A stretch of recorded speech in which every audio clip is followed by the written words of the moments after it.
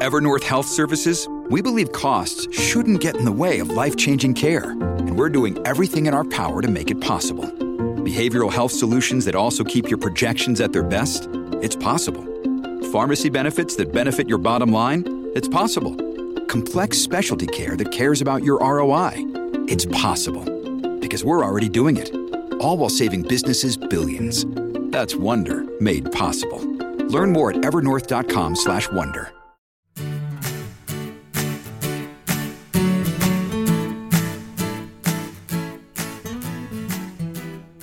Hey everybody, this is Phil Town. And this is Danielle Town. Welcome to the Invested Podcast for the year 2023. We are so excited. This is our 401st podcast. 400.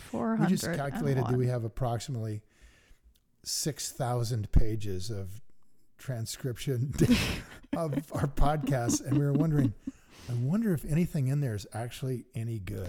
And what would it end up, like how many pages is it going to end up once we take out all the I don't know. What did you mean? That material makes no sense to me. Enough for a short white paper. And ultimately we end up right where Charlie Munger said we'd be, which is, what are you doing for the rest of the semester? Because it's so simple. And we've turned it into this monster of a podcast. But hopefully you guys are enjoying it, and we're glad to be continuing it. It's really fun for Danielle and I to do it. We know you're not just joining us, but if you are, we'll start the year with this real quick. Let's introduce ourselves briefly. We haven't done that forever. Oh, all right. I'm Phil Town. Hi. I have been investing since 1980, where I entered the investing world with a background as a whitewater river guide and a former soldier, having lived 13 years out of a waterproof bag mostly, and that was me, not coming from Wall Street at all. But I learned to invest Warren Buffett style from a mentor. And then I went out and did it. It started with $1,000 or so, and just kept working it. And then after I was successful, after years, a good friend of mine named Marcy Scheimoff said, you should write a book about this. So I thought, well, how do you do that? And Marcy led me by the hand to her agent, who taught me. Her name is Bonnie Solo. She's terrific. And she taught me how to write a book. And I wrote one, and it became a New York Times bestseller, which was ridiculous. Oh my gosh. And then I wrote another one that was called Rule Number One. And then I wrote another one called Payback Time. Also became a New York Times #1 bestseller. And then Danielle is my daughter. Why don't you introduce yourself? This is funny. I feel weird introducing myself on our 400th episode, but I'm intrigued by your description of yourself. Hi guys. I feel like I'm introducing myself to my family. It's very weird. I'm Phil's daughter, and I had zero interest in investing and actively hated every time he would try to talk to me about it all of my life, and majored in religion in college, took one economics course, pass fail, and enjoyed it minorly, but not much. And basically tried really hard not to go into business. And then ended up going to law school because I was fascinated by the law and by it having real effect on people as opposed to academia, which felt to me like it was fascinating yet somewhat isolated in its effect. And I loved that the law really affected people's lives. So I went to law school thinking that I would do something with religion, constitutional law, something like that, and ended up through various strange circumstances, worked in the Middle East for a little while, and ended up loving working with businesses and entrepreneurs, which was truly your background and therefore my background. And I discovered that the excitement of working with people who had an idea and wanted to make it happen was the most fun I could have without actually doing it myself. And I did not want to do it myself. It takes a certain kind of person. But I loved getting to work with them as a lawyer. So basically, I helped people start businesses and invest in businesses through venture capital as a lawyer. And then started to realize that the 90 or 100-hour weeks were not so good for me, and was forced by my health into talking to my dad about what on earth do you do with this investing thing. And we decided to start this podcast so that we would kind of be like peer pressured / forced into actually talking to each other. And it really wasn't much more than that. I don't know why we did a podcast exactly, except just like we knew that we would not talk to each other, and it would probably be more fun to record it, I think. And so that's what we did. And then after a short amount of time and some life-changing things that happened to me through learning about investing, and frankly, by you being so unbelievably generous in how you took my extreme level of questioning and took it seriously and answered every bit of it, it helped me be able to turn this investing concept into something that actually worked for me in a different way than it works for you. And that made it so beautiful for me. Then I got so many questions from people about how on earth I was doing that and how I was making it work for me. People who were like me, who, you know, did not necessarily want to go to business school or be an econ major, but who live in the world and need to figure out what to do with money and try to understand what this stock market thing is. And so I thought, well, maybe I should write a book about this experience. And so then I started to write the book. We thought that it would just be me. It ended up being both of us because you were so intertwined and your knowledge was so important to what went into the book. And so we wrote that book in my voice, but also together. And it sadly was a complete failure because it was on the bestseller list, but not number one. It made it to number 7. Number 7. Now, understand, you know, that there are somebody in publishing once told me how many books get written every year that are not published. It's an enormous number, as you can imagine. What do you mean, like people who write without a contract and then try to get it published and can't? Try to get it published. They have an idea to get published and nobody wants it or whatever. Yeah. It's just, you know, probably the hundreds of thousands. And I think there's something like 6,000 books that get published every year. To be on the New York Times bestseller list is just extremely amazing. That you can sell books. I mean, really, you have to sell a lot of books to get on the New York Times bestseller list. You have to sell like... and this is what I didn't know, is you have to sell a lot of books up front before the book even comes out. That's the part I didn't know. So everybody listening who heard us at that time saying, please buy the book before it comes out, thank you. Right. You yes. did that. It's amazing. Because I did not understand the reason that everybody writing a book asks you to please pre-order is that all those pre-orders stack up into one giant sales number that then counts for the first week of the book coming out. Yeah, and that's why you see so many books that land on the bestseller list the first week they come out, and then the next week are not on the bestseller list anymore because the sales have been stacking. And then the next week they go to like sort of normal levels. And that's what happened to Invested. We stacked thanks to all of you guys. And we got on the list and it's not been on the bestseller list, but it's been selling really well since then, which is really It's such exciting. a good book. It's still selling. And it's, in fact, rule number 1, which I wrote in 2005, I think. So that was 17 years ago. That's still selling. It is. So it's funny. Really, you can tell what still sells because obviously bookstores aren't going to carry physical, actual books that don't sell. And often in the before times when I used to go to bookstores, I would go and see if your book was there and if our book was there. And it was usually rule number 1 and invested. And then sometimes they would have payback time. And it was like a little town family right there. It was very exciting. Well, just a little tip on publishing for those of you who are ever thinking about doing something like this. The publishing companies are not in the business of selling books. This is kind of a surprise. The publishing world is such a absolute mind mess to me. Yeah. Oh, it's a tough business. I mean, we published with two of the biggest publishing houses in the world. Yeah, the best.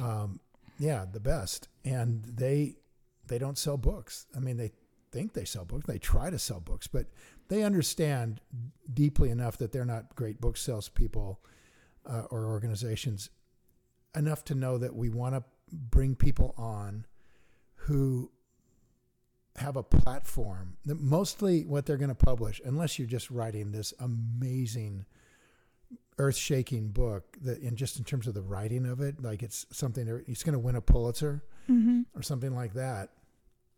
They have a great deal of difficulty committing to publishing a book unless you have what's known as a platform. And a platform in the industry is a lot of people who are already there who can do just what Danielle just said, pre-buy the book. Yeah. And that way that they know the book is going to get recognized by the press and start to pick up momentum because it's got a large wave that happens into the book selling industry. You're going to get on TV. You're going to get on 100 radio shows. You're going to get written up in lots of different places. And they can put their PR machine to work, which is, by the way, if you ever want a really tough business, go into the PR business. Yeah. I mean, can you imagine every week having a new book that you have to go to the same people with and tell them this is the best book ever? And I can. Do that 50 times a year? Because one of my best friends since childhood is a book publicist. Anna Walsh, she's in New York. If you guys need a book publicist, she's the best. And she is pushing a new book all the time. And do you remember when we went to, we did like Yahoo Finance, a show together, like an interview show. And we went to the Yahoo Finance place and we walked like through the, floor where everybody's working to get to the little studio area. And there were just stacks of books on each person's desk. It was obviously the section of like the book receivers. Right. And one of them like was helping us to get ready for the show. And I said to her something like, I see you've got plenty to read. And she was just like, they just come. They come all the time.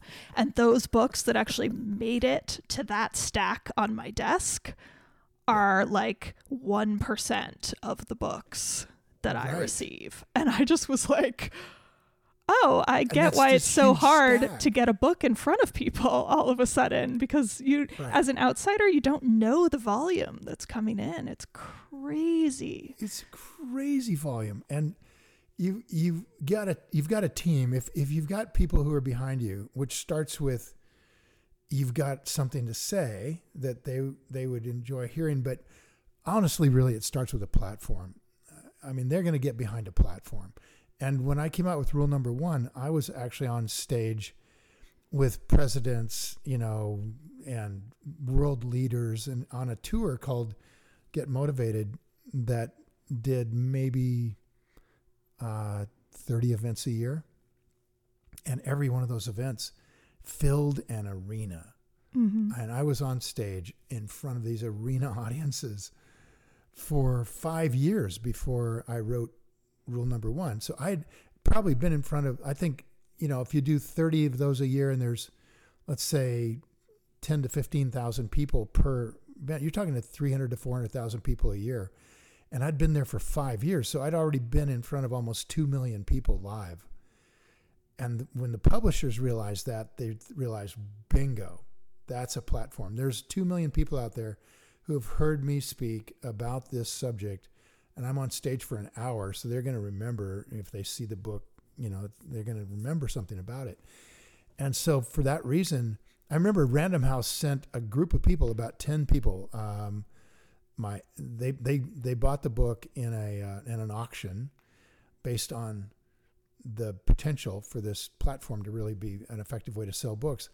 And then they sent people to Philadelphia. They went on a train from New York down to Philadelphia because we were doing an event in Philadelphia. There were 20,000 people there at the event.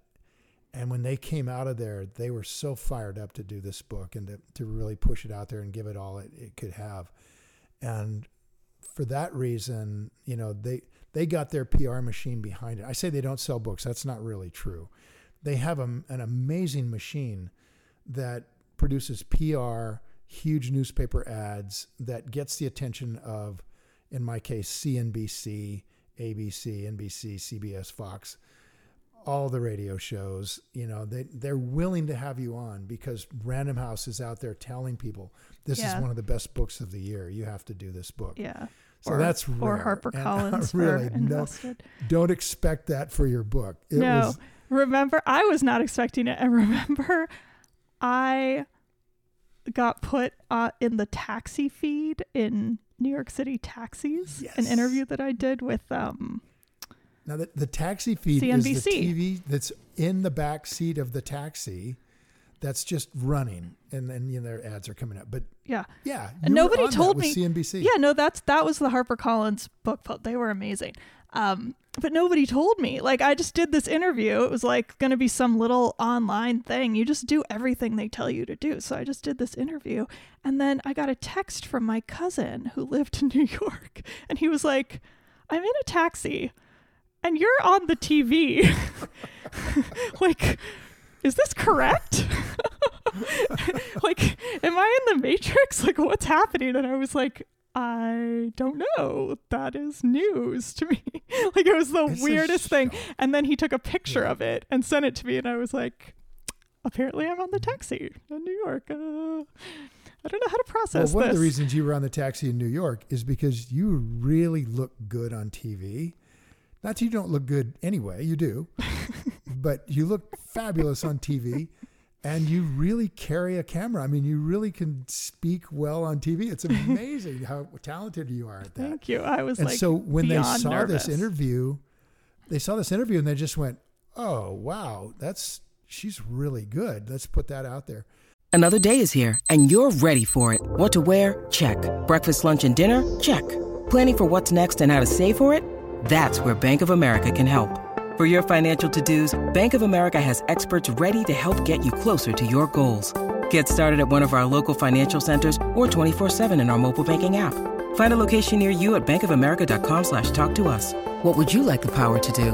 Mobile banking requires downloading the app and is only available for select devices. Message and data rates may apply. Bank of America NA, member FDIC. So there's elements that sort of build the process that happen. If you're good on TV, that really helps. If you do good radio interviews, that really helps. You know, people will keep you on longer. And if you have a good book, that's kind of important. Like, this is what gets me. It is important. Right. Like, everything, it's exactly like the difference between getting a job and then being good at your job. Right. So, like, everything you've just said gets you the book deal, and getting a book deal is super hard. And then once you've got the book deal, like, we got that done. And I was like, okay, now, all I have to do is write a really good book. Oh, like, it was such a freaking tall order. And I had no idea how to do it, or even if I could write a good book. But I knew that that's what had to happen, because otherwise we would be selling something that would die very quickly. Like, it would sell in the beginning to the people who listen to our podcast, but they wouldn't go tell anybody else to go buy the book, and It wouldn't go anywhere. And this is why rule number 1 is still on bookshelves, because it's a really good book. And people say to each other, oh yeah, I read that book. That was really good. It's worth reading. Or like, I read that 2 years ago. I'm going to buy it for a friend or whatever. And just personally, it was so important to me to not have something I was embarrassed about. I really wanted to be proud of that book. Like, I'll probably never write another book. I want that book to be good. And I am deeply proud of it. And it's amazing that happened. I don't know how we started talking about this, but yeah, that book is It's behind me in German and English and paperback, and we have it published now in, I have lost count of how many languages, but I know. definitely Isn't that crazy? Chinese, Mongolian, Japanese, I think, Russian for sure. We just got a Russian contract. Look at this stuff. So there's that one, and just this is. But that's so rule fun. number This is one, one of the yeah. most fun things about it. There's that. Yeah. I don't even know what languages these are. I should really know. But again, these are like for Invested, this is still happening. Like publishers are coming now 2 years later. What 3 years later? Saying like, can we publish it in Russian or can we publish it in Spanish or whatever? And that's because it's a good book. Like that's what makes me excited. I'm like, people still want to read this. Yeah, I know. We had a dozen more of these. I think we're in 18 languages around the world or something. And that's just really like, wow, I'm not sure what happened there. We tried to do our best to write something really good when we did Invested. I was really proud of the writing you did there. It was magnificent. And the honesty. That's one of the things in the book that's really powerful is how honest you were about your experience. Thanks. It was hard for both of us. It was. We talked about some raw stuff in there. Raw stuff for sure. And with rule number 1, man, it's sold, I think now over 500,000 copies in ballpark. Wow, I didn't know that. Yeah, it's up there. That's awesome, Dad. And, wow. I don't feel like, I feel like all the credit goes to Warren Buffett and Charlie Munger. I mean, we just tried to put down our experiences around the path that they set for us, It's like if you're climbing a mountain, the first guy's up the mountain, that's really hard because you don't know if it can be done. Yeah. And the second guy up the mountain, it's still pretty hard because it's only been done once and maybe that person was really talented. But when you're the 10,000th person who climbed the mountain, it's not that big a deal. True.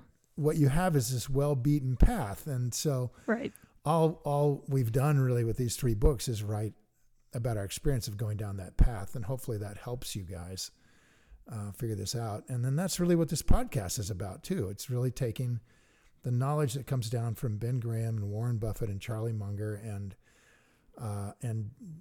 taking it through our, looking at that knowledge through our glasses, our sunglasses, whatever color those are. Yeah. Well, and I always say this podcast is for me because that's how I see it.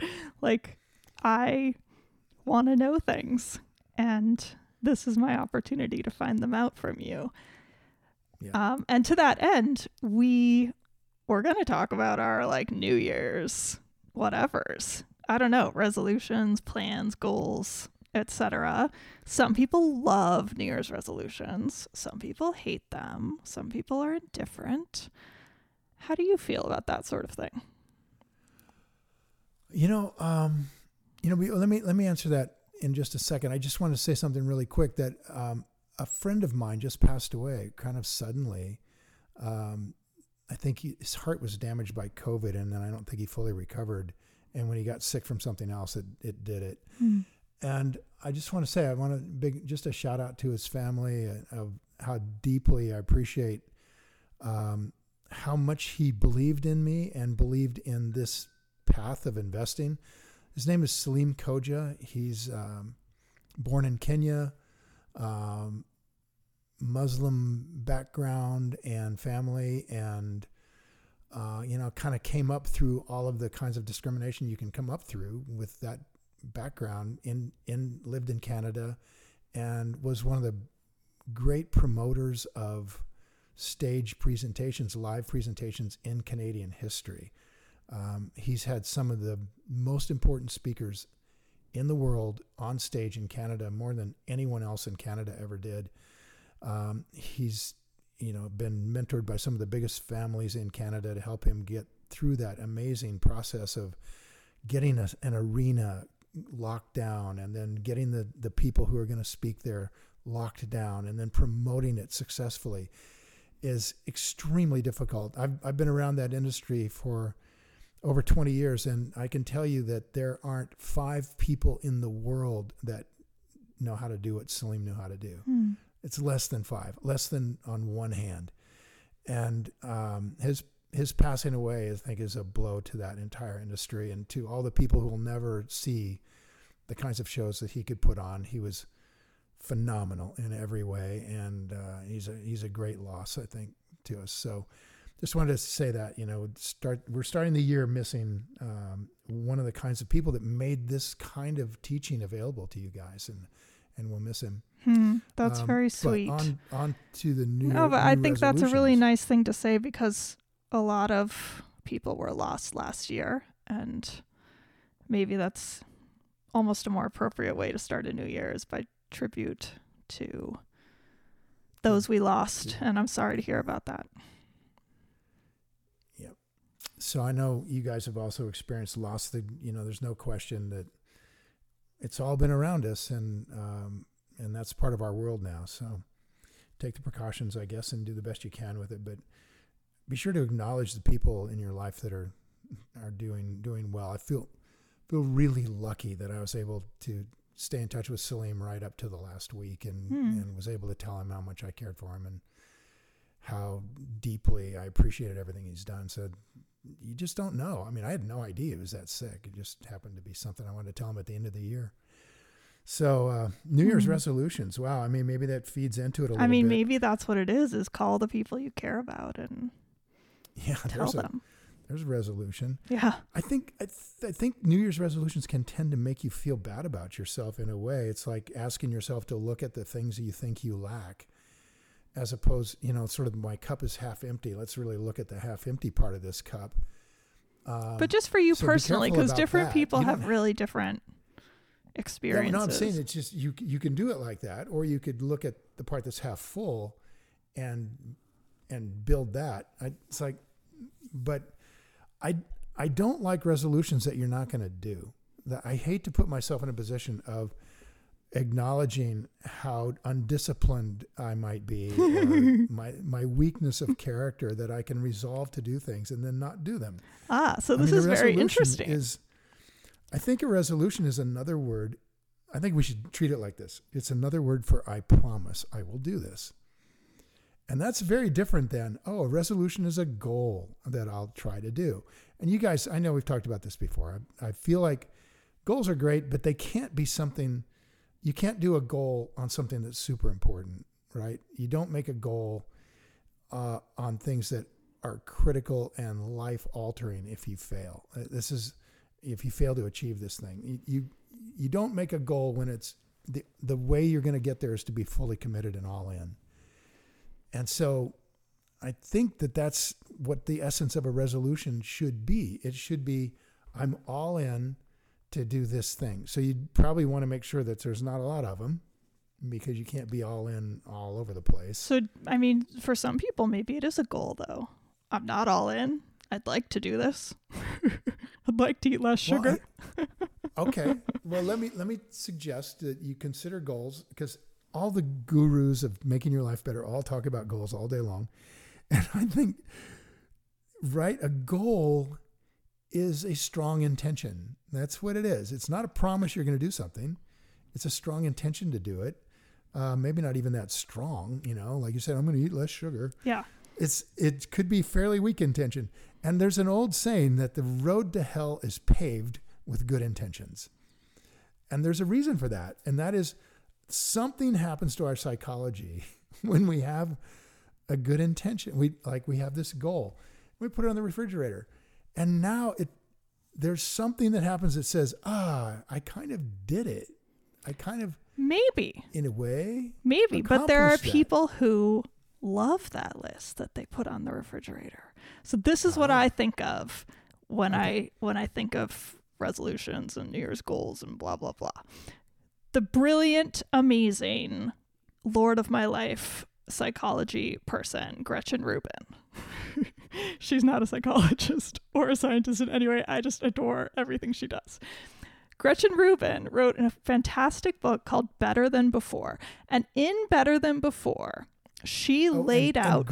And Gretchen, by the way, back to our previous subject, blurbed the book Invested for you. She did, which was amazing. And really helped sell it. I got to interview her for my Mostly Invested course. And so the exclusive video of us chatting is on the Mostly Invested course. Yeah, you owe Gretchen big time. She's amazing. So by all of her books, they are all worth it. Talk about somebody who has a platform, but then the book delivers. Holy crap. By all of them. I think I have multiple copies of all of them. So in Better Than Before, she laid out her diagram of how people respond to expectations. And this directly, I think she even talks about New Year's resolutions as having inspired this. I'm expecting to do this thing, kind of a goal? Sure. She uses the word expectations. So there's a... just like we were talking about several episodes ago, there's a diagram with 4 boxes. Oh, I like the word expectations for that. So that's a good word. Inner and outer expectations. Huh. And her insight is that we each respond differently. There are 4 types of people who each respond differently to inner and outer expectations. So and she has names for each type. And I haven't read the book long enough ago or close enough ago to remember the names, so I won't say them. So there's somebody who responds very well to inner and outer expectations. Inner expectations meaning my own decision, goal, desire for myself. I want to exercise more. That's my expectation for myself. And then there's my husband who wants me to exercise with him, and his expectation is that I will exercise more with him. So those are inner and outer expectations. So some people respond very well to both. Then there are people who respond very well to outer expectations, but poorly to inner expectations. Do you remember what she calls those people who respond well to both? She had really good names. The upholder. That one's the upholder. The upholder. She's an upholder. I'm taking notes here. It's like the best. Dad, you would love this book. I don't know how you haven't read it. I think you just have been reading too many non-brilliant books. Go read every Gretchen Rubin anything. Okay, so the second one responds well to, I don't remember what I just said, but let's say well to outer expectations and not well to inner expectations. Now, these are the people who, when you say, I'm going to go exercise more, they are immediately like, whatever, I can let myself, like, that's not even like a real thing. I don't even have a second thought about that, but do incredibly well, again, in the exercise example. If like you have an exercise buddy and they say, I'm going to be outside your door at 7 a.m. to go running, and you would never in a million years not show up for that person who's outside your door at 7 a.m. That would be beyond death horrible. Outer expectations, they're the people who do really well if they have like a personal trainer, because then they have an appointment with somebody. Outer expectations work for them.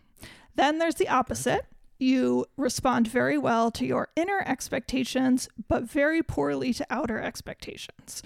So if somebody's expecting you to show up at 7 a.m. to go running, you are like, I could care less what this other person wants to do. They can go running on their own. They have nothing to do with me. I'm just going to decide on my own what I want to do. But if you have decided that you're going to go running tomorrow morning, you would never change that because you've decided. You trust yourself. That was a good decision at the time. Therefore, I will follow through with it. The end. The other person, whatever, they can show up or not. Look, let's do this. Because we're really getting near. I know. Let me just finish the fourth one, and then let's stop, and then we can talk about it more. Let's come back to these. And it's so interesting. The fourth one, ready for this one? Responds poorly to both inner and outer expectations. It's the worst. So basically, what do you call that? That's called the rebel. And I know a lot about that one because I'm pretty sure I'm mostly that one. Well, how do you do anything? Well, okay. So how do you do anything? So a big part of the book is like, how on earth do rebels ever do anything? Ever. Because if somebody wants them to do it, they're going to say, no, screw you. I'm definitely not doing that thing. And if they decided inside to do it, they're going to be like, well, that doesn't matter. I changed my mind 5 minutes later. I don't have to do anything. Leave me alone. So how do rebels ever do anything? More about this. It is so that interesting. Is and okay, nobody who's not Gretchen Rubin has ever described that dichotomy of reactions in a way that makes as much sense as that to me. Better Than Before, great book. All her books are great, but that's the one where she lays out that better. At least I'm pretty sure that. Before. Well, anyway, so Better Than Before is a really good one. If it's not that one, then it's I hope one it's of that the one. other ones. Hi guys, a quick addition here. So it is the book Better Than Before by Gretchen Rubin, where she first described that paradigm of the 4 tendencies. And then she wrote an entire book about it after that because it was so popular to her readers, called The 4 Tendencies. So both of those books go into these in great detail, and I highly recommend both of them. I think these are real important for investing. Exactly. That's why I brought it up. This year, you've got to get yourself geared up for something. So let's talk about it. That's awesome. So until then. All right. Thanks, everybody. Time to go play. Welcome to January 2023, aka the future. Right on. All right. See you next time. Thanks, everybody. Bye.